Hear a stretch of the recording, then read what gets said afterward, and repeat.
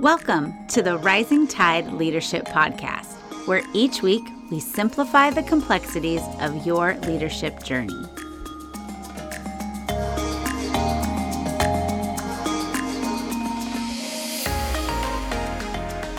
Hey everybody, thanks for joining us for another episode of the Rising Tide Leadership Podcast. We have a great show in store for you today, so whether you are listening to this podcast or you are watching us on YouTube, we encourage you to download the show notes and follow along if you can.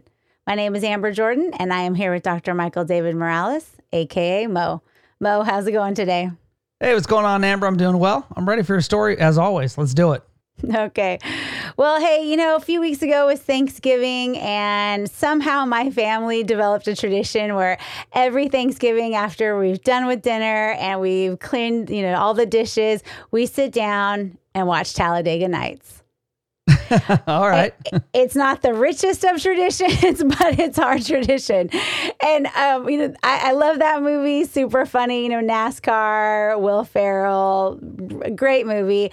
But I was thinking about it today when we're going over the show notes and what we're going to be talking about today, because there's this part in the movie, Ricky Bobby and his friend Cal Naughton Jr., they're on the same NASCAR team, on the same race team.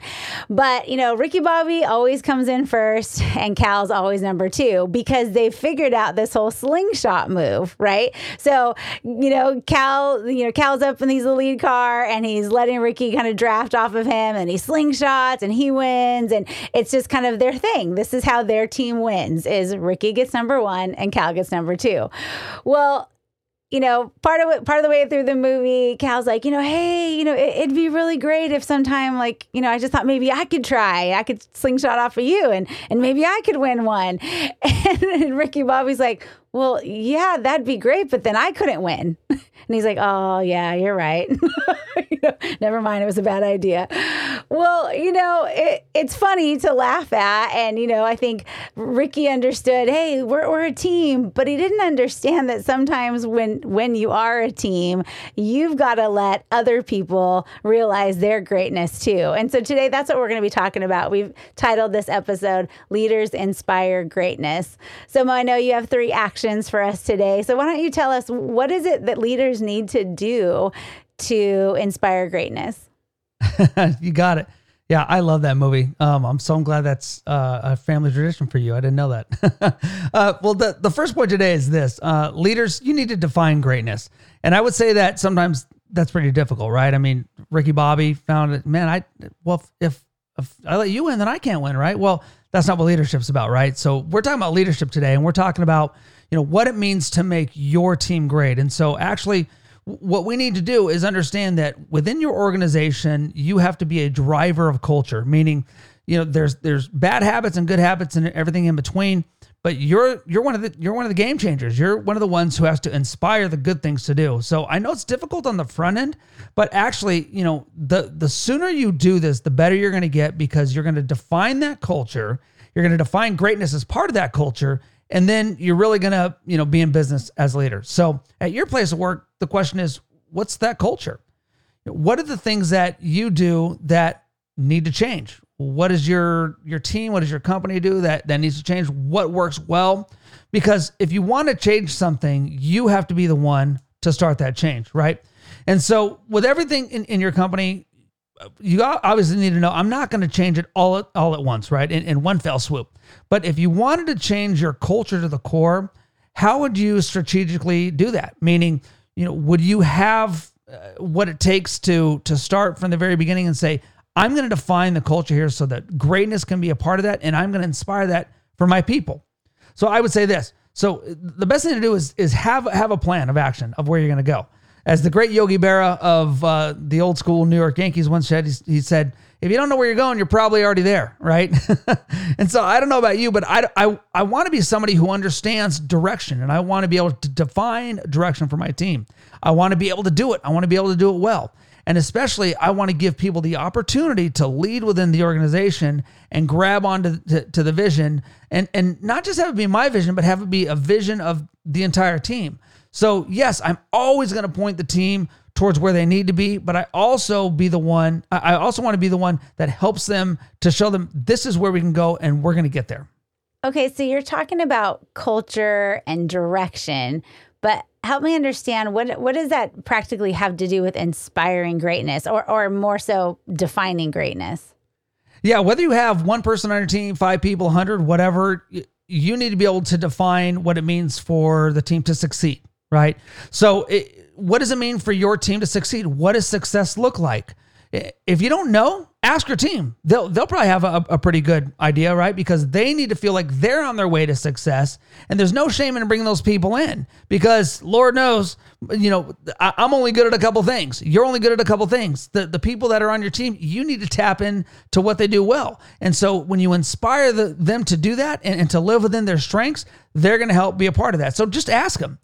But the real question is, what does it take for you to be a better leader, right? I mean, if you bring people alongside of you, it's really going to help you hit those goals quicker. Trust me. And so what are the goals that you're trying to hit in your company? Are you trying to do way too much? Because in your little piece of the world, as I like to say, you can move mountains, but you can only move mountains if you do it with the people around you. You have to do it together.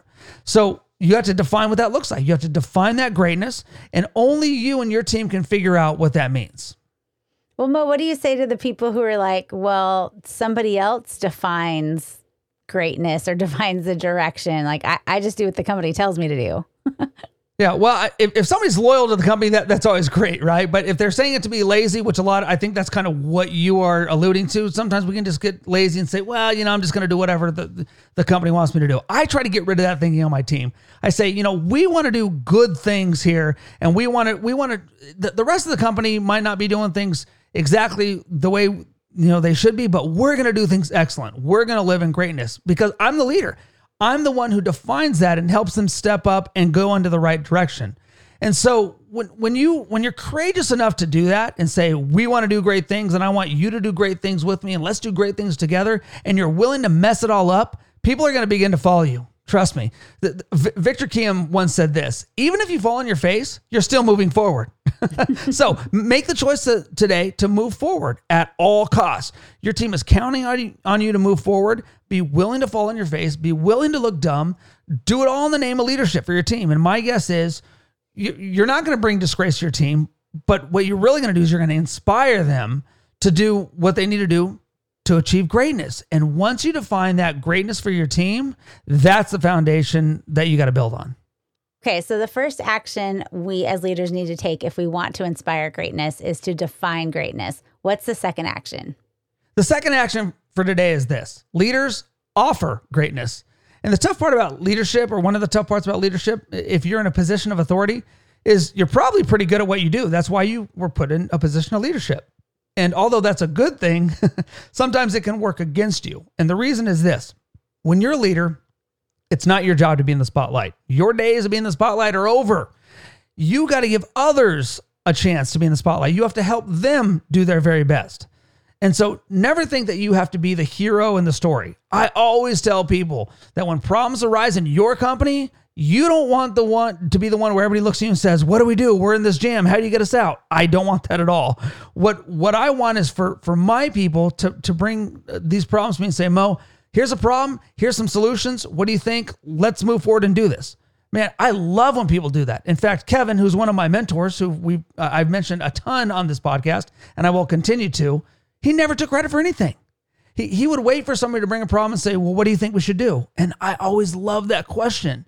He made sure that when something was going well, he pointed to whoever was doing the work, got the credit. And then when a problem arose and somebody would fix it, he'd say, there was a problem and I'm so glad that so-and-so stood up because she did a great job and she needs to have the credit. So do you do that as a leader? I know it's difficult, but you need to give that credit away and you need to give people that recognition, right? I mean, we all like recognition, right? So it sounds like you're saying, when you say offer greatness, you're really kind of saying get out of the way and let somebody else discover greatness. Am I understanding that correctly? That is absolutely right. I love that. Get out of the way. The greatest assets in your company are not the huge machines or the widgets that you sell or whatever. It's the people. And they're the assets. Those people on your team, they're the ones that have the control to do great things if you give them that control. Otherwise, like you said, they're just going to say, well, I'm just going to do whatever the company tells me to. That doesn't inspire greatness, right? I want my people to say, give me the reins, get out of my way, let me do this, and I just want to get out, and I want to wave the red flag and say, go for it, right? Your people are on your team for a reason. And so I tell people all the time, chances are that, you're not part of the hiring process at work. So take the people that are given to you and make them great. I don't care who they give me. If I have somebody who says, man, Mo, I want to be great, that's all I need. I will help put them in the sweet spot. I will make sure that when the team is assembled and I have others on my team, that I'm going to make sure that they are the army that I need.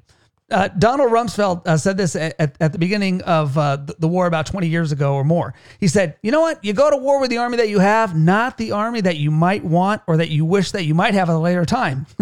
And so isn't that where we're always at? I mean, we've all said at one time or another, man, I wish I had this for my team, or I wish I had that. I wish there were bigger machines or more widgets or more people, or I need an assistant or whatever. Forget about all that. You have an army, and you and your army, those are the ones that are going to have success. If you inspire that, if you offer that greatness and say, hey, it's time to be great. It's time for us to step up and do our job. And it's your job to offer those people the ability to experience greatness, both for themselves and the rest of the team. Yeah. And even if they might mess it up, because, right, like we have to kind of go through those until we get to the point where, okay, now we figured it out and now they can work independently. And so we have to be willing to kind of go through that, maybe the rough patch before we get to the greatness. Always a rough patch. Be ready for the rough patches. I love that. Yeah. Okay. So number 1, we define greatness. Number 2, we offer greatness. What is the third action we take? Yeah, this is definitely the most important part of this process, right? There's parts to every process. Shocking, right? And it doesn't matter how good you get or get your team to be. If you can't pass on greatness, then you're never going to be anything more than a good performer or even a great performer. Meaning, once you leave your team, ultimately, you're going to leave the company. Is your team better? And are they going to be better without you? They should be. That's what passing on greatness is, right? We offer it, but that's different than passing it on. Passing it on means when I'm gone, they're going to continue to be great. In fact, John Maxwell defines this as what he calls the law of the legacy. And Amber, in his book, it's the 21st law of 21. It's 21 of 21 laws. It's the last one. That's it. There's no more after that. That's it. The legacy is, man, I'm out of here. I'm done. This is what I've done. And John Maxwell says that a leader's lasting value is measured by succession. And so the opening question for this point is, if you're the leader of a company right now, what grade would you give yourself based on this metric? Would you give yourself an A, B, C, D, F? And it's probably pretty humbling, actually, if you think about it. Man, what grade would I have right now? If I were to leave right now, where would my team be? Would they be better for having known me? Because go ahead. How do you realistically measure that, though? Like, how do you measure your legacy and your succession while you're still there? Yeah, that's great. Well, I'd first do this. Stop believing your own press, right? When you think you're doing great things, just say, I need to continue to work more and more. And I would say, Amber, you always know what one of my favorite quotes, if not my favorite quote, is hard work wins, right? Keep working harder, knowing that you need to, you'll know when people start telling you, gosh, you've really turned this team around. Then you're going to say, yeah, I really am turning this team around. Amber, you've experienced that. And I said, don't believe the press. Now it's time to work harder. It's not time to say, whew, I've really put the time in. No, it's time to say, now keep my head down, nose to the grindstone, and do it. Because when we get a big head, that's when it's going to go south, right? Every time we do something at our place of work, we need to be thinking, is this adding to my ultimate succession when I leave? Because you might leave at any time. You don't know. Your company might fire you. You might get a different opportunity. I don't know. And you don't know either. In fact, Benjamin Franklin says this, and he's one of our founding fathers. And at the inception of this great country, he said this: our new Constitution is now established. Everything seems to have promise and that it's going to be durable. But in this world, there's nothing certain except for death and taxes. And so your success is it durable? It could be. But you got to work hard, and you always have to give more, and you got to be able to celebrate successes. And we've talked about all that kind of stuff, but you don't believe the press. Say, I'm going to work hard. And to make my point, I really want you to understand, who is going to succeed you in your leadership? Are they going to be able to bring something in and say, man, the last leader, man, when Amber left, it's easy. Now I just have to add a couple things here and there, but man, this is good. That's when you know that you've done a good job. But just to make my point even clearer, I want to share one of my favorite stories of leadership. And when I say one of my favorite stories, I'm talking about like my favorite story on leadership of all time. And I mean, you know me, Amber, I've got a lot of books, a lot of stories, but Simon Sinek in his book, Leaders Eat Last, tells a great story. And here's that story. And I want to read it for you. It says, I heard a story about a former undersecretary who gave a speech at a large conference. He took his place on stage and began talking, sharing his prepared remarks with the audience. He paused and took a sip of coffee from a styrofoam cup that had been given on stage with him. He took another sip and he looked down at the cup and he smiled. You know, he said, interrupting his own speech, last year, I spoke at this very conference. I presented here on this same stage. But last year, I was the undersecretary. I flew here in business class. When I landed, there was someone waiting for me at the airport to take me to my hotel. When I got to the hotel, there was somebody else waiting for me. They had already checked me into the hotel, so all I had to do was take my key and go up to my room. The next morning, when I came down, again, there was somebody else waiting for me in the lobby to drive me down to the venue to where I'm at today. I was taken in the back entrance, shown the green room, and handed a cup of coffee in this beautiful ceramic cup. But this year, as I stand before you here and speak to you, I'm no longer the undersecretary, he continued. I flew here on coach class, and when I arrived at the airport yesterday, there was no one there to meet me. So I took a taxi to the hotel. And when I got there, I checked myself in, and I went by myself to my room. Nobody escorted me up with my bags. This morning, I came down to the lobby, and I caught another taxi to come here. I came in the front door this time, and I found my way to the backstage. Once there, I asked one of the techs if there was any coffee. He pointed to a coffee machine on a table against the wall. So I walked over and I poured myself a cup of coffee into this here styrofoam cup. And he raised the cup up to show the audience. It occurs to me, he continued, the ceramic cup they gave me last year, it was never meant for me. It was meant for the position I held. I deserve the styrofoam cup. This is the most important lesson I can impart to all of you, he offered. All the perks, all the benefits and advantages that you may get from your rank or the position that you hold, they're not meant for you. They're meant for the role you fill. And when you leave your role, which eventually you will, they will give you the ceramic cup, they will give the ceramic cup to the person who replaces you because you only ever deserved the styrofoam cup. And man, let me tell you, if isn't that a great story? If that story doesn't tell you what leadership is all about, I don't know what else I can say. Because my hope is that you understand and you are humble enough to know that you're not a great leader because of the things that you do. You're a great leader because of the people that are around you, the things that they do. And hopefully when you leave one day, somebody else is going to be given the ceramic cup because you and I, we only ever really deserve that styrofoam cup. So if you lead with that kind of humility and realize that you're on loan to your company and that you're eventually going to move on, then your people are going to be better for having had you at the helm. And I want my people to always remember, man, Mo really worked hard for us and he really didn't think too much of himself and he really wanted me to be better. And I want that for all of our leaders out there. Are you ready to pass on the baton when you need to? Or are you holding on to it and saying, I need to be important? Because I would hope it's the former, that you would say, I want my people to be better. Well, we are almost out of time for this episode. So just to recap, Mo, to be leaders that inspire greatness, we need to, number 1, define greatness. Number 2, offer greatness. And number 3, pass on greatness. So before we go, do you have any final words for us today? I do. And when we talk about greatness here at Rising Tide, we're never talking about the greatness of one person. We're talking about the greatness of the team.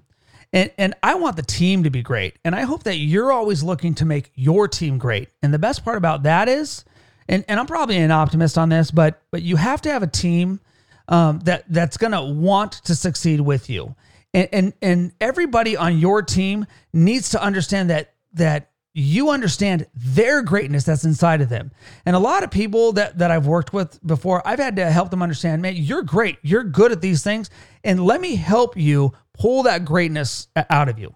So this week, leaders, I hope you do that. Look at your people, and instead of wondering, why they're not doing this great or that great, or you're annoyed at this person for this, or this person always screws this up, or this person's always late or does this wrong or whatever, forget all that. Think to yourself, what do I need to do to change in my own life to pull greatness out of the people on my team? because it's not that they're bad team members. It means that you're not doing your job as a leader. So do your job as a leader and pull the greatness out of them. Give them the tools and the willingness to want to be better. And trust me, it's going to make you a better leader, and it's going to make them better for the company, and it's going to take your leadership to new heights. Well, thanks, Mo. That brings us to the end of another episode. Thank you, everybody, for joining us once again, and we look forward to seeing you next time. Thank you for listening to the Rising Tide Leadership Podcast. Highlights and resource links are available for you in the show notes. We hope that you will join us next week as we continue on the leadership journey. Don't forget to like and subscribe so you don't miss out, and share with others so they don't miss out. See you next week.